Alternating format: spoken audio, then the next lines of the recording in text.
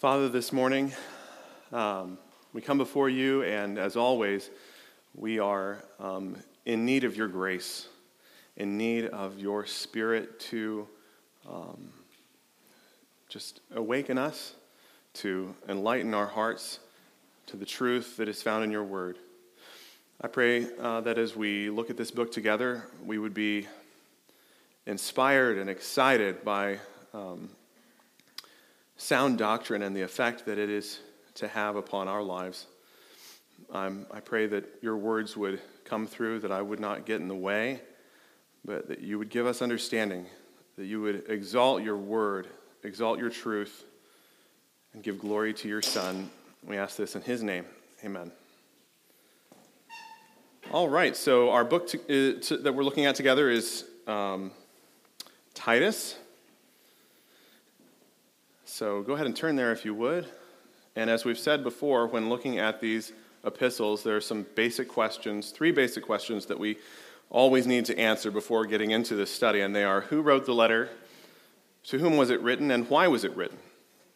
So the answer to our first question is the Apostle Paul wrote this letter. There's never really been any debate about that. It was written sometime between his first and second Roman imprisonments in Rome. There was a space of a few months there of ministry, and he wrote this letter at that time. To whom was the letter written? I'll give you a hint. It's named after the guy. Paul wrote this to his fellow servant and protege, Titus. So what do we know about Titus? Piecing together the different references to this man found in the epistles and in the book of Acts, we know that sometime during Paul's first missionary journey, some believe maybe while he was in Syrian Antioch, a young Greek man named Titus heard his preaching about Jesus. Eventually, Paul would lead this young man to faith in Christ. We see evidence for this fact in Titus verse 4, where Paul calls him my own son after the common faith, indicating that Paul led Titus to salvation. Titus was a Gentile, a Greek, and unlike Paul's other protege, Timothy, he did not grow up worshiping the God of the Bible. And he had never been subjected to any of the Jewish laws, including circumcision.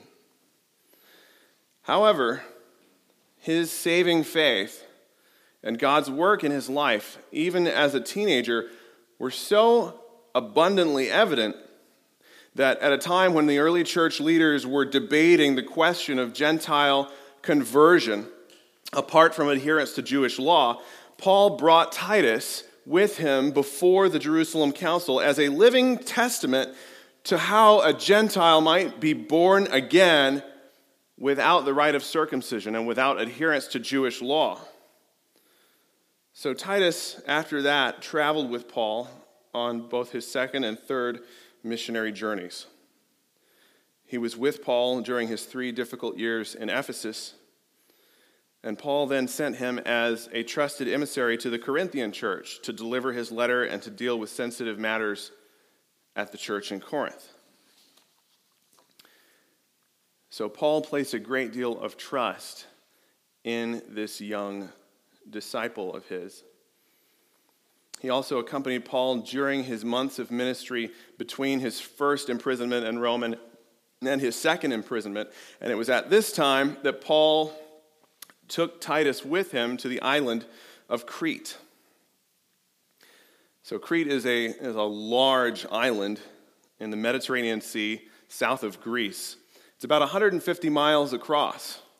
That's roughly the distance from here to Wichita. Paul's ship had stopped there briefly on his voyage under guard to Rome. And this may have been what had inspired Paul to come back one day and evangelize the people living on this island and share the gospel there. So when Paul was released from prison in Rome, he and Titus then spent several months on the island of Crete, evangelizing and planting several small churches in the major towns there. Paul then left Titus on this island to stay and to continue the work that had been started, to continue organizing and teaching these new churches. So then what was the purpose of this letter? Why was it written? It is believed that Paul wrote this letter in response to a report that he had received back from Titus while on Crete. And we don't have this letter. We don't know what was in it. But given the very direct, focused, almost pep talk-like approach that Paul uses in this letter, I think we can infer that Titus actually needed a pep talk. He needed this focused and clear direction. It looks like Paul may have picked up on some discouragement or some frustration from Titus' last communication. Maybe it was because the Cretans were living up to their stereotype as liars, evil beasts, and lazy gluttons. Or like the King James Version uses, slow bellies. I love that diss. It's perfect. Maybe Titus didn't want to be there. Maybe he would have rather been serving somewhere else. Whatever the reasons, Paul comes through with some crystal clear direction and instruction. This letter is basically Paul saying, Titus, here's what I want you to do. Here's who I want you to be. Here is what you are to teach, and here is why. So as we skim across the letter this morning, and we look at each of these directives, these instructions that Paul gives, we should recognize behind them God's priorities for his church. And God's priorities for the church on Crete 2,000 years ago are still his priorities for our church in Lawrence, Kansas, and all around the world. So verses 1 through 4, we have Paul's greeting. Let's go ahead and read them. Paul, a servant of God and an apostle of Jesus Christ, for the sake of the faith of God's elect and their knowledge of the truth, which accords with godliness, in hope of eternal life, which God, who never lies, promised before the ages began, and at the proper time manifested in his word, through the preaching with which I have been entrusted by the command of God our Savior. To Titus, my true child, in a common faith, grace and peace from God the Father and Christ Jesus, our Savior. So this greeting of Paul's is especially rich in theology. In verse 1 through 3, we see Paul affirming the doctrine of election, that God in eternity past had purposed to give eternal life to some, a truth that Paul reaffirms in chapter 2 and verse 14. So in verse 1, Paul states that his priority, his purpose as an apostle, was to lead God's elect to faith and to the knowledge of the truth which accords with godliness. This phrase introduces what will be Paul's theme for the entire letter, and it is the main thrust of his instruction to Titus, that the knowledge of the truth or of sound doctrine should result in godly living. So Paul wrote this letter to Titus to clarify his mission there on Crete, to give him instruction in preparing this church or these multiple home churches for spiritual health, for effective evangelism, and for teaching in sound doctrine. And in each chapter, Paul gives some specific directives for how Titus was to accomplish this mission. So in chapter 1, we're looking at what we'll call mission directive number 1. And that is the application of sound doctrine among church leadership. So let's read verse 5 of chapter 1. This is why I left you in Crete, so that you might put what remained into order and appoint elders in every town as I directed you. So this was Titus' mission there on Crete, the organization of local churches, and the appointing of elders or pastors to lead these local home churches, these local congregations. So verses 5 through 9 outline qualifications for these potential elders. Now, this is not a list like you would have in a job posting of minimum requirements, but rather these are evidences or hallmarks of spirit-filled men, of spiritually mature men. Paul's basically saying, Titus, here is what you are to be looking for in potential leaders of the church. So the first of these qualifications is that they are to be above reproach. Now, this does not mean that they are to be sinless and perfect, but they are to be free from any legitimate accusation or public scandal. The next qualification is they are to be a husband of one wife, a husband consistently, inwardly and outwardly faithful to his wife. We also see this qualification that their children, who are to be believers, not open to the charge of debauchery or insubordination. So this is a reference clearly to children who are older. It's doubtful that little children are going to be open to the charge of debauchery or insubordination. This is with regard to older children, and this is to be an evidence that a man who is able to lead the church ought to be leading his own family to saving faith and sanctification. We also see that an elder or a pastor is not to be arrogant, not to be quick-tempered, or a drunkard, or greedy for gain. So these are all on the negative side. On the positive side, potential elders are to be hospitable, lovers of good, self-controlled. Now, that is a spiritual discipline that comes up over and over throughout the book of Titus. Self-controlled, upright, holy, and disciplined.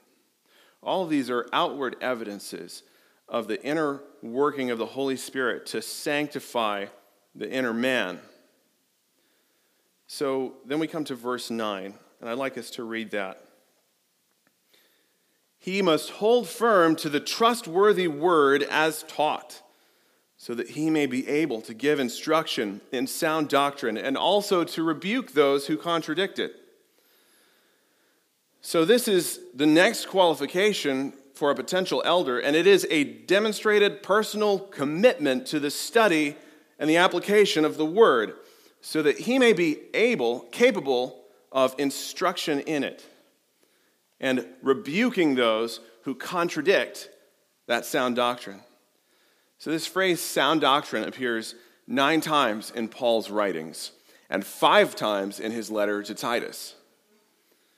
The Greek word that he uses for sound is very interesting, is hygieno, from which we get our word hygiene. And in the Greek language, it meant to be healthy, to be safe, to be whole. So Paul uses this phrase, healthy doctrine, to signify that our spiritual well-being as individuals, as a church, is the direct result of pure biblical truth. God's people must know and apply biblical truth in order to be spiritually healthy. So where Paul gives this qualification that potential elders must be able to give instruction in sound doctrine, this means a great deal more than simply possessing the ability to teach or the sufficient public speaking skills to stand up and give a lecture, or having the know-how to crack open a commentary and type up an outline. Paul wants Titus looking for men who are personally mastered by the word to the point that they are able to share healthy doctrine from firsthand knowledge and personal experience. So the second reason that he gives why potential elders must be qualified in sound doctrine is that they can rebuke those who contradict sound doctrine. So the ability and the willingness to rebuke false teaching is a qualification for and an essential role for an elder. So then in verses 10 through 16, Paul actually he emphasizes the importance of this specific task, this specific role of rebuking false teachers. And then he clarifies who these people really are and what they're like. He labels them as unruly, vain talkers, deceivers, hungry for money, defiled, unbelieving, abominable, disobedient, and reprobate. You kind of get the impression that he's not a fan of these people. In verse 16, he says, they profess to know God, but they deny him by their works. The significance of works as evidence of sound doctrine and sound faith comes up over and over again in this letter. So Paul takes the corrupting influence of these false teachers very, very seriously.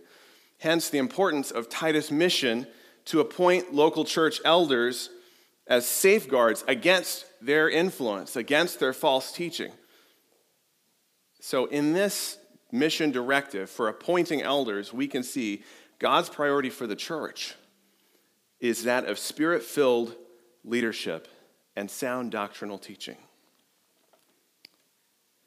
So in chapter 2, we're looking at Titus' mission directive number 2. So the first mission directive was sound doctrine applied to leadership. In chapter 2, it is sound doctrine applied in the church. So let's look at verse 1 of chapter 2. He says, but as for you, Titus, teach what accords with sound doctrine. He says, Titus, this is what you are to be doing while they're on Crete, teaching sound doctrine yourself. He then proceeds to give Titus some examples of what that sound doctrine, what that healthy truth looks like, and how it relates to each member in the church. So Paul's examples of sound doctrine are not, some out there elevated pie in the sky systematized principles, but very highly practical instruction, goals for spiritual discipline and how believers are to live, who they are to be, and how the gospel should impact and influence their daily behavior. So if we then look at what Paul gives as examples of sound doctrine, we can put together that healthy doctrine equals biblical truth applied to daily life. By contrast, unhealthy doctrine or unsound doctrine could mean that truth or teaching which has no impact whatsoever, places no demands upon how we live and what we do. Just like he said, these false teachers professed to know God, but they denied him by their works, the evidence of false teaching, unsound doctrine. So healthy doctrine is biblical truth applied to life. So we see in this book, and Titus is really unique in that, unlike most of Paul's other letters, he really does not deal with correcting theological error held by the church. He seems to have some level of confidence that these churches on Crete possess correct theology, that they're well-grounded and they're where they need to be in terms of their doctrine.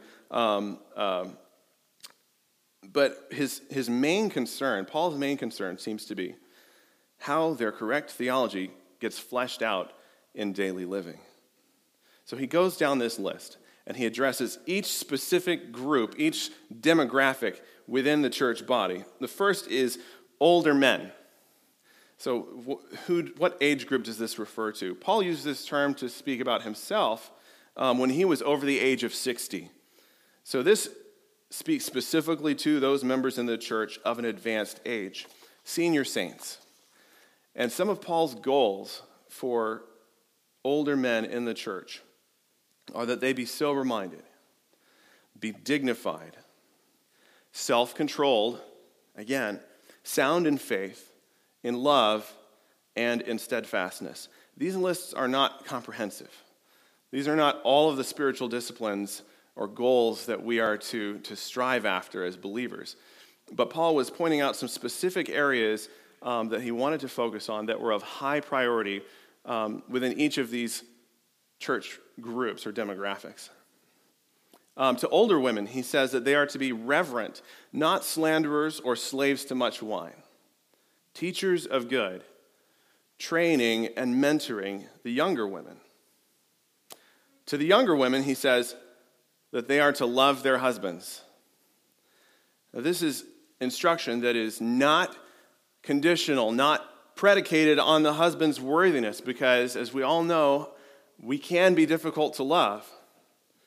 But this is because of the will of God. It is an unconditional instruction to love your husbands and children, who can also at times be difficult to love.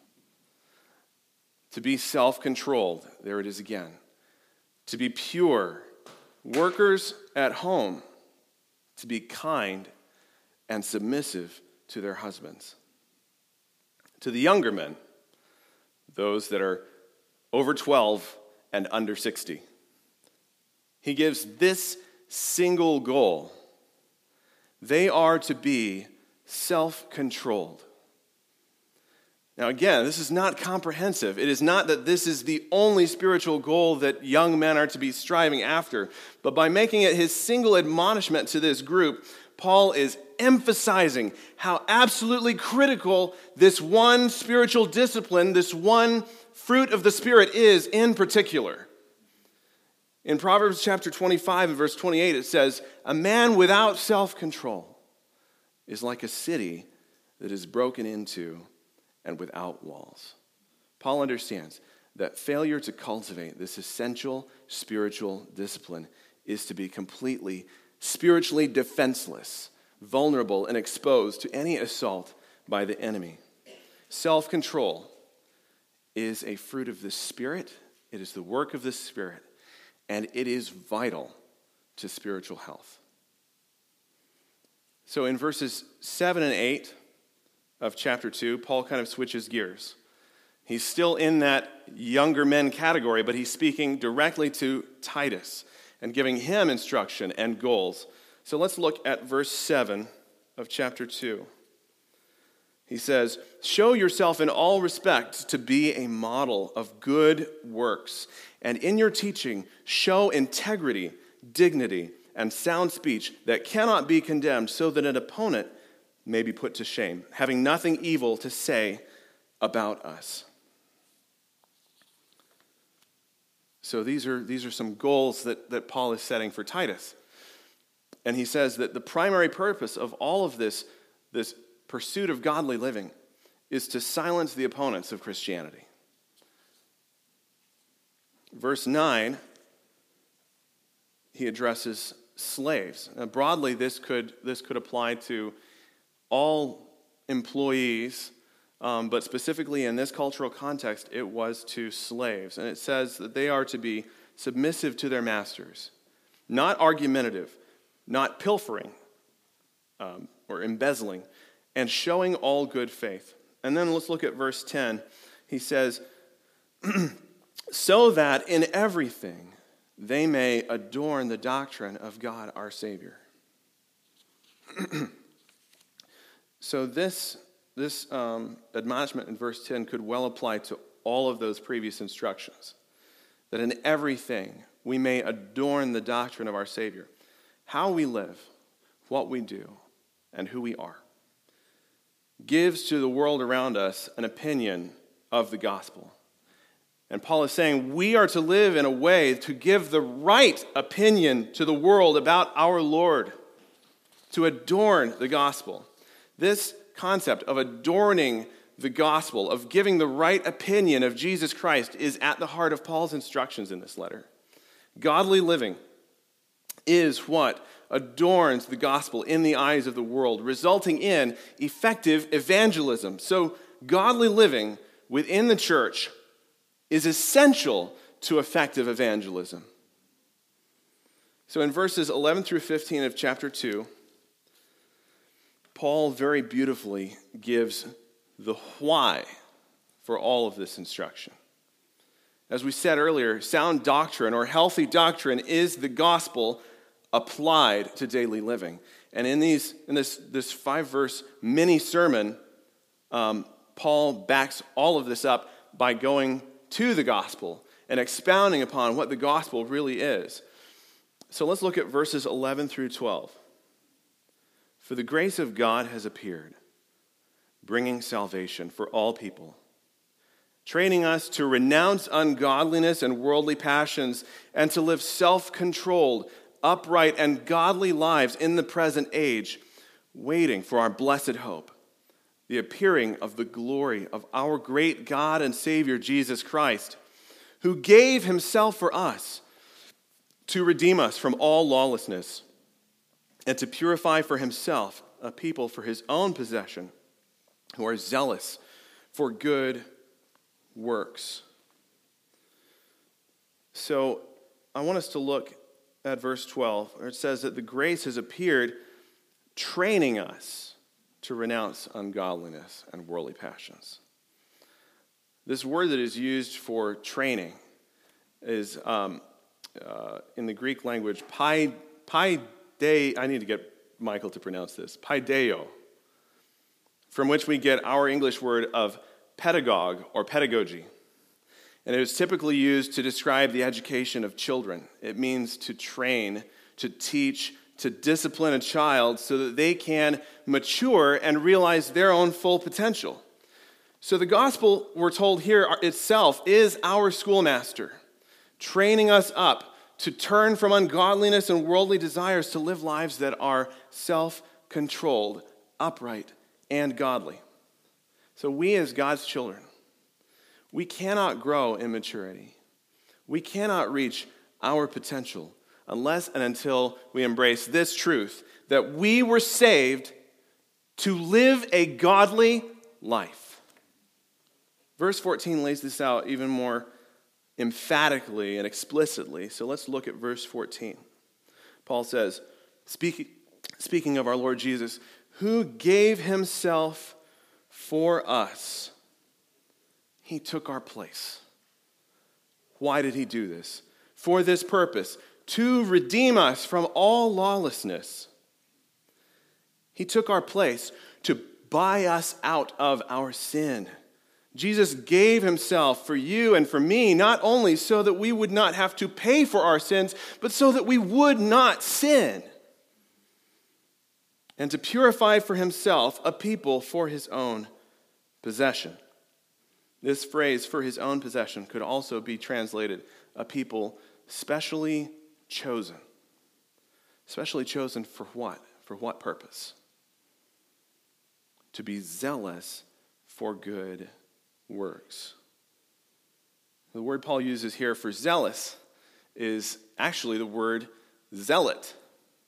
And historically, zealots were a specific sect of Jewish religious political activists who were famous for their live free or die commitment to what they believed in. There was no compromise in them. There was no quit.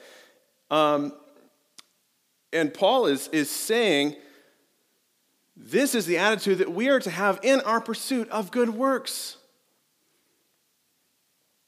I think we kind of have an aversion to this.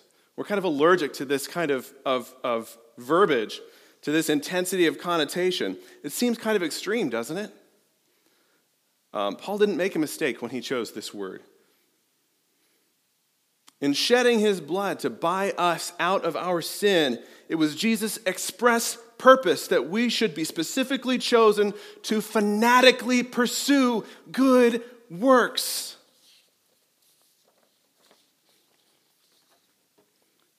And we are waiting for the blessed hope.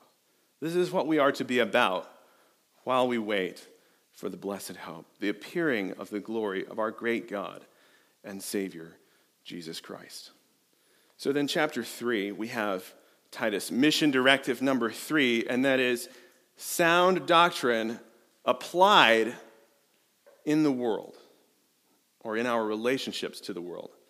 So chapter 3, verses 1 through 3 deal with how the believers on Crete are to behave towards those who are unsaved on the island, who come across their path daily. So let's look at verses 1 through 3. Remind them to be submissive to rulers and to authorities, to be obedient, to be ready for every good work, to speak evil to no one, to avoid quarreling, to be gentle, and to show perfect courtesy toward all people. And these kind of instructions might seem difficult for you or I to follow in our daily interactions with unsaved people. But I promise you, for the people who were a part of Cretan society, this would have cut right across the grain of their cultural norms.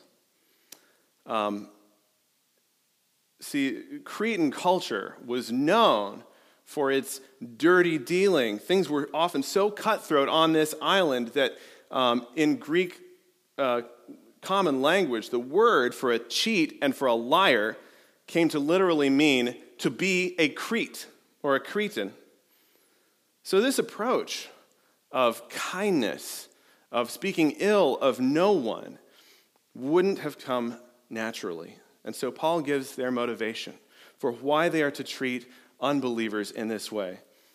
So let's read verse 3. He says, "For we ourselves were once foolish, disobedient, led astray, slaves to various passions and pleasures, passing our days in malice and envy, hated by others and hating one another." Paul wants these Christians to remember. He wants us to remember that before Christ, our lives were characterized by sin, just like every unsaved person who crosses our path every day. And he again goes back to the gospel as the foundation for their godly living. Specifically in chapter 3, he says the gospel is the reason for how, it is the motivation for how you are to treat unbelievers. So let's continue reading in verses 4 through 7. He has said, you once were characterized by sin, remember, but when the goodness and loving kindness of God our Savior appeared, he saved us, not because of our works done by us in righteousness, but according to his own mercy. It's amazing how Paul, throughout this book, as he emphasizes over and over and over, the believers are to be zealous for good works, ready for every good work, devoting themselves to good works. He's also careful to point out that works contribute nothing to our salvation. They are simply the evidence of it. He says, he's anticipating the question that these Cretan believers might ask, why should I treat this person with kindness and with love? They're a lying, evil, slow belly. Why? Why should I? He says, because of what God has done for you. And in verse 8, he says, this saying is trustworthy, and I want you to insist on these things, so that those who have believed in God may be careful to devote themselves to good works. These things are excellent and profitable for people. Paul is saying to Titus, this is how we accomplish the mission of spiritual health and effective evangelism within the church. These things are profitable. Good works, spiritual disciplines are profitable for effective evangelism and spiritual health. Devote yourselves to them. Then in verses 10 and 11, he gives a brief outline for dealing with church discipline, which we have looked at and will not get into. But then verse 12, Paul shares with Titus his plans for Titus' future ministry, and basically tells him he's getting ready to send him a replacement. So be ready. In verse 13, he gives Titus some instructions on receiving Zenas and Apollos, who were likely the bearers of this letter to Titus, and who would be serving alongside of him.